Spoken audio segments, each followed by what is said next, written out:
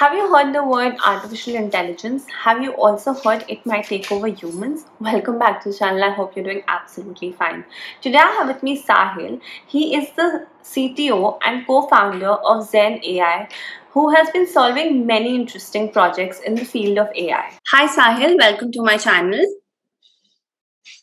Hi, how are you? Good, good. How have you been? All good. Great.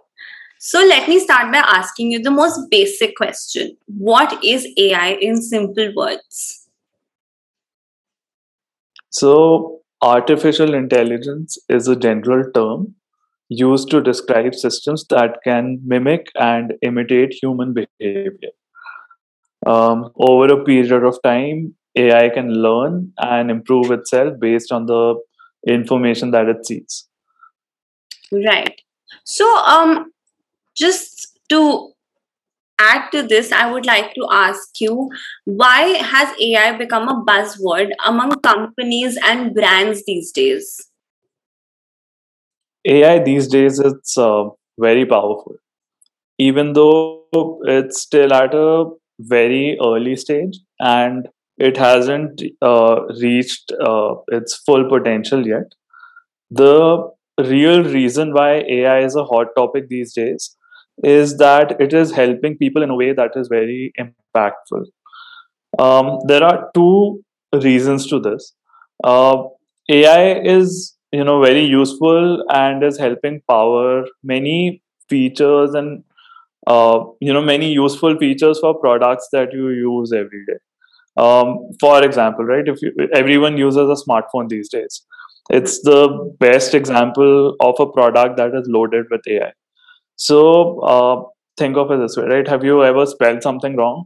Autocorrect that you use for it, powered by AI. Have you needed to click a photo in low light on your phone?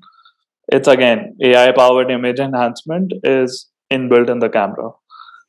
Have you talked to someone with a lot of background noise at your end? Again, adaptive noise cancellation powered by AI.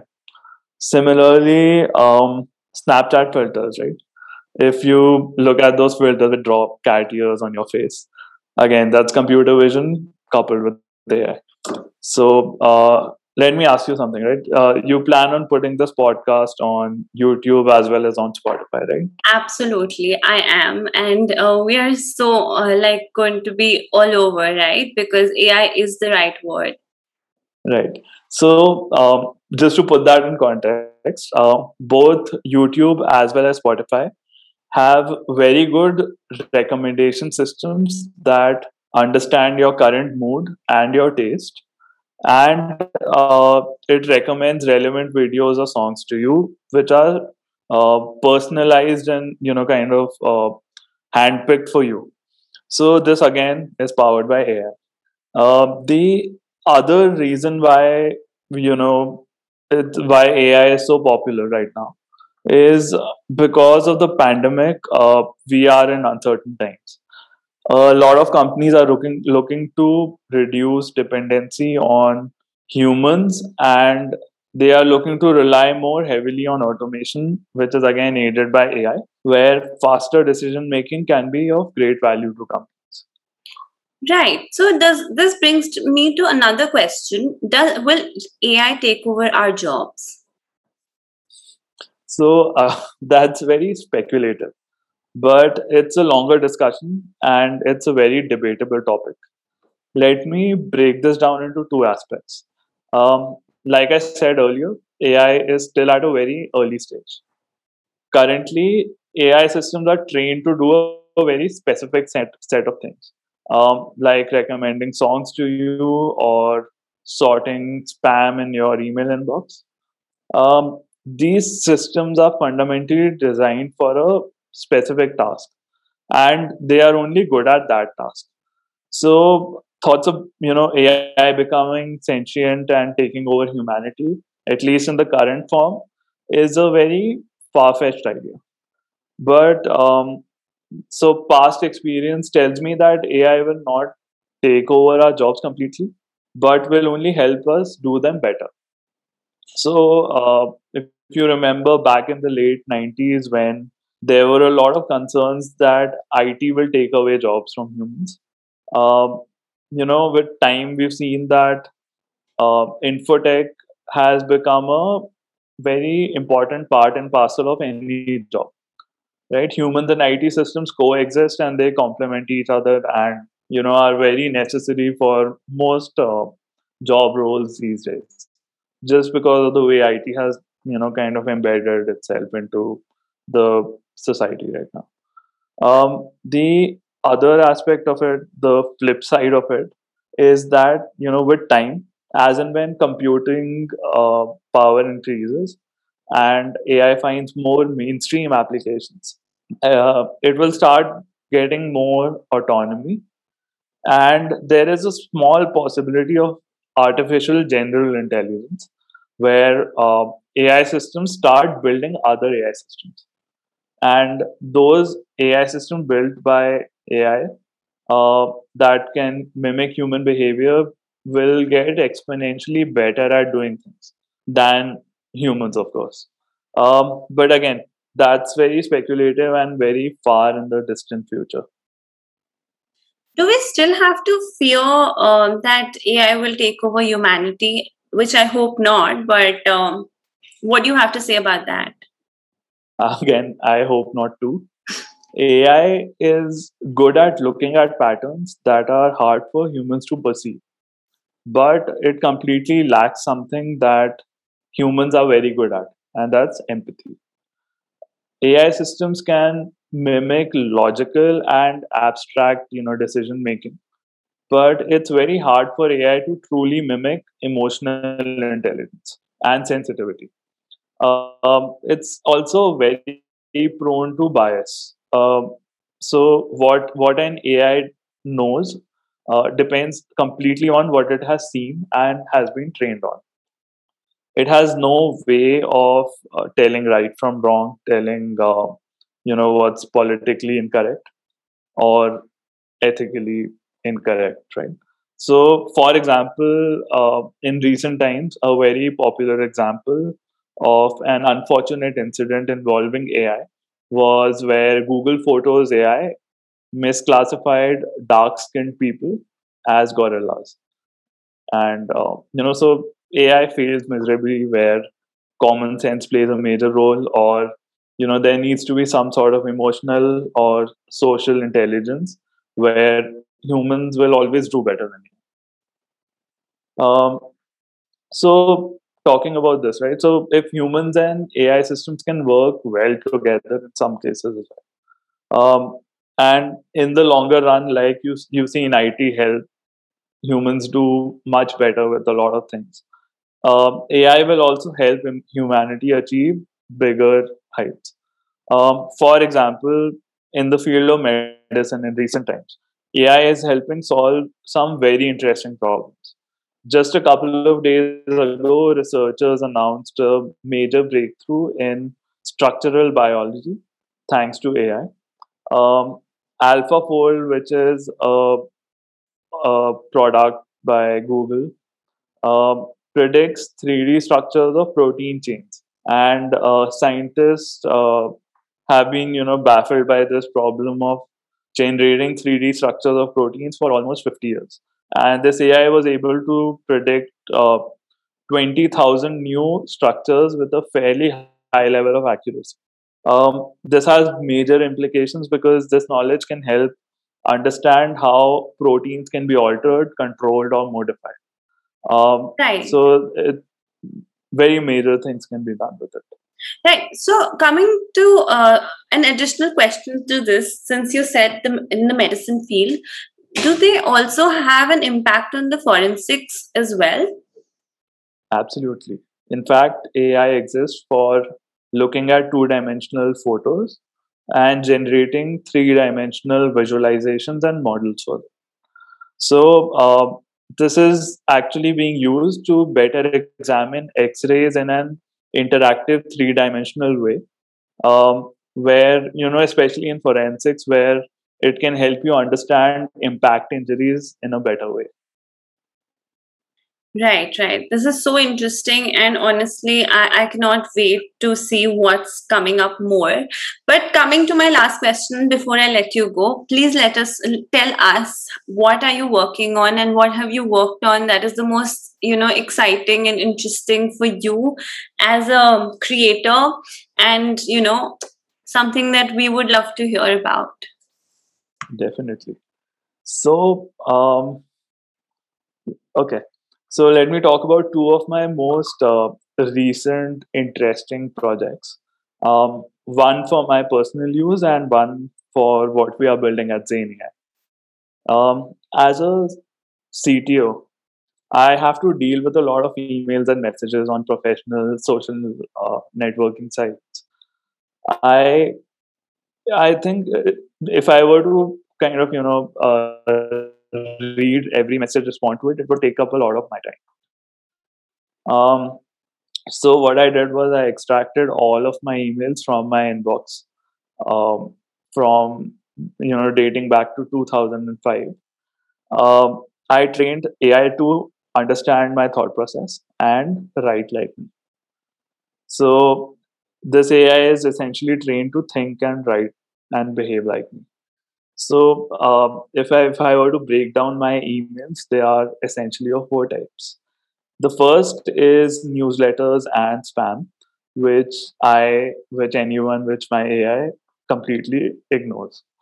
The second type of emails, and this is like a bulk of what I get, are from different representatives of IT companies selling me different solutions and products. I even get a lot of emails from people who sell used laptops, used printers, and whatnot. Right? So my AI has learned to recognize such emails as something which is not very relevant to me, but is something that I would politely, decline or just acknowledge and say that sorry, not interested. So my AI has learned to recognize such emails, and it sends out a polite refusal on my behalf by mimicking my style of writing. So, in the professional context, people do appreciate receiving responses, even if it's for a refusal. And my AI does exactly that. So that's one thing. But now the third type of emails are the ones that I deem as somewhat important, but not complete. So my AI reads such emails, understands the context of the email based on previous correspondence, and replies with a follow-up question to get the information that it thinks is missing in that email. Um, so again, this is based on my personal style of writing. So for someone reading that email, it's very hard to say if it's coming from an AI or if it's me writing that like for real. Right. Um, Can it be? the fourth type of Wait, before you go yeah, ahead, I have to ask this. Will this not be scary for someone who does not understand this? I mean, imagine you're next to that person, and no, and AI is sending an email to them, and you don't even have the phone in your hand. isn't that cool?